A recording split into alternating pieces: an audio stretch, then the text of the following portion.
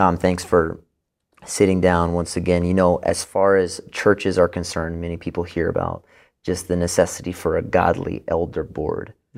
But often what is left unemphasized is the unique perspective that lay elders bring to that elder room. Can you talk about that unique perspective and the necessity of lay leadership within the church and how you've seen that play out in your own ministry? Well, that's an interesting question. And I think, a lot of people don't understand that the foundation for lay elders and staff elders isn't pragmatics, it's biblical. It stems from 1 Timothy 5:17, where here's Paul writing to Timothy, serving in Ephesus, and it's clear in 1 Timothy 5:17 that there are elders, there's a plurality of elders, and in Ephesus, he says, there are those who are to be paid and there are those who are not to be paid. And it's about the level of gifting and the way they're able to serve. The elders who rule well doesn't mean there's some who rule poorly, just means there's some who excel at that. And especially those who labor at teaching and preaching, he says, are to be paid. The next verse makes it clear that double honor there is talking about pay, quoting from both the Old Testament and from Luke. And so that foundation establishes the makeup of an elder board. It needs to be a plurality, and it needs to be those who are paid because they're set apart for that purpose, because they excel in those gifts, and they're those who serve as lay elders. I think the importance of that, that's obviously God's plan. When you look at, why would God have done that? Just at a very practical level. If all of the elders are staff elders, and I'm not really a man interested in a plurality of opinions, then as the head pastor who's over these staff elders, I can exert my will and get my way every time. And you also become like blind to your own blind spots in that regard. Exactly. And you may not even be aware you're doing it. You just want what you want, and you sort of convince yourself everybody else wants it. And so you just sort of sail the ship with the guys that you're paying, that are paid by the church. And so they're beholden to you for their income, for their family's livelihood, and for where they live, and for who their friends are. And so it's very hard for them to take issue with you. Doesn't mean they shouldn't. I tell every new staff elder that comes on, look, you need to handle this respectfully, because Paul told Timothy to do that, right? He's to treat the older men as fathers and the older women as mothers. And so there ought to be a deference and a respect. But I tell them, look, if there's something you see, first of all, if there's something you disagree with, come in and tell me that. Let's talk about it. And if we can't work it out, then I'm all for you taking it to the full elder board. Let's work it out at that level. Because I don't want to be that guy, the king who has no clothes but's being told they're beautiful. And so I think it's really important so that the control of the church doesn't rest ultimately in the hand of one man. One guy. Because that's contrary to the spirit of the New Testament, plurality. And if there's only staff elders, then I'm sorry, it just does.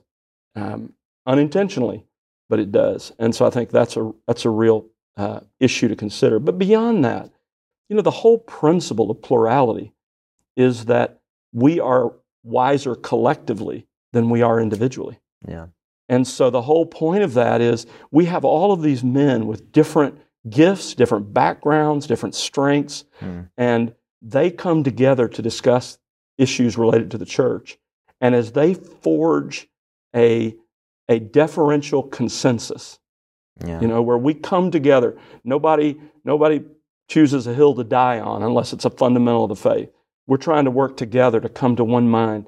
And if everyone's doing that to come to a consensus, then that collective decision reflects a great deal of collective wisdom, and it will be for the benefit of the church.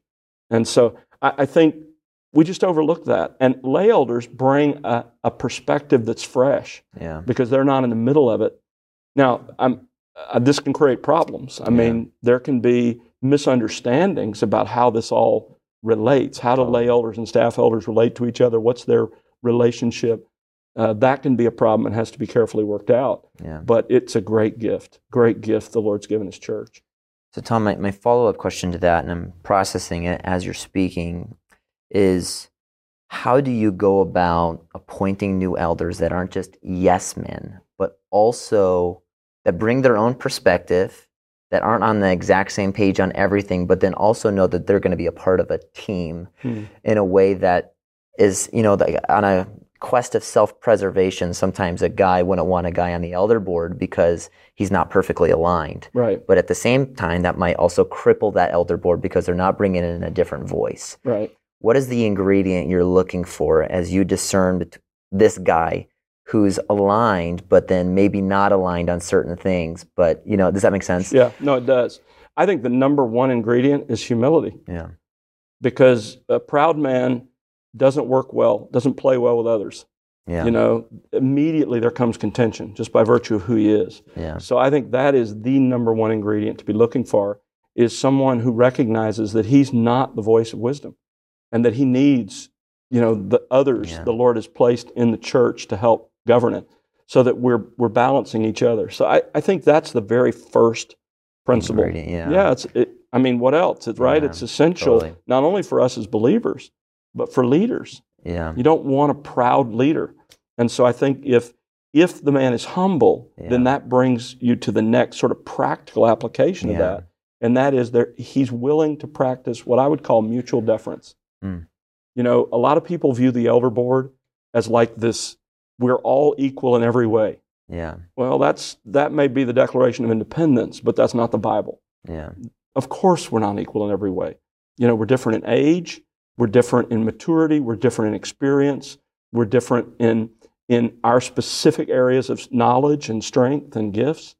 And so when we come together as an elder board to talk about a specific issue, let's say in my own setting, we're going to talk about commercial real estate. We want to buy some property to, build a student center or whatever.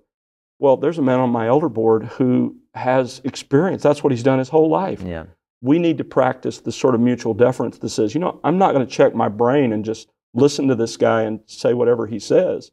Yeah. But I'm going to defer to him as the one who has the greatest potential experience and voice in this issue. In the same way that he would do with you. Exactly. If we're talking about Greek, he's going to do that with me. So there is that mutual deference that takes place. Nobody checks his brain and just says, oh, well, you're the expert. Yeah. But there is that willingness to say, I don't know everything, and God has put some really gifted people around this table. Yeah. Let's listen to one another and see if we can learn.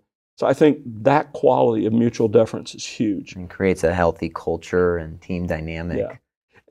And I would add, you ask about, how does the one guy not dominate? I think the main thing is if you're the main teaching elder, if you're up there week after week, then just by virtue of that, you accumulate so much of this sort of collateral with the people in your church, even with the leaders. And I think you have to intentionally give them a voice. So I'll tell you what I do. I mean, if we're sitting around the table and it's a controversial issue, and I know that, then if there are a few guys being quiet, I don't let them be quiet. Yeah. I say, we need to hear Bob, what all of you guys up, think. Bob, what do you think about this? Because I want to know what every man's thinking, so we're all working through this together. Yeah. I think that's really been helpful, so that everybody feels they have a reasonable voice in this decision. And it facilitates you empowering them, which also just serves as a further catalyst for a healthy dynamic on the team. And exactly. Where they feel valued instead of just allowed to speak into it. Yeah, and it serves that sort of reflective purpose. Sure. But primarily, you gain their wisdom. You gain their insight. I mean, these are men the Lord has gifted and called to serve His church. And I can benefit from the reason the Lord placed them there. I think it comes down to, you got to ask yourself the basic question. Do you believe in a plurality or not? Yeah. I mean, it really does come down to that, because I think a lot of guys are very eager to say, I believe in a plurality. And name only. Yeah, but when push comes to shove, I want what I want. I've got an agenda, and I'm going to drive that agenda. And so you got to check that at the door. Everybody, not just one guy, but everybody has to check that at the door and say, hey, and I think this is another piece of that mindset, is the Lord didn't delegate the authority for the church to one elder or to a couple of elders or even to a small committee of elders. It's the entire elder board. He delegated his collective authority for that church to the entire elder board working together and determining together the course they're going to take. And so I don't have some special authority as an elder. Yeah. I have authority along with the other elders working together, unless all the other elders recognize, we can't do everything. So collectively, we're going to delegate this role to you. And now I have that responsibility, but I'm still responsible back to the complete and entire elder board, because that's where the authority Christ gave his church rests. Tom, that's so helpful and challenging, even as we think through the humility that every leader should have. So thank you for your time and for your insight. Yeah, you're welcome. Great to talk with you. Thanks, Tom.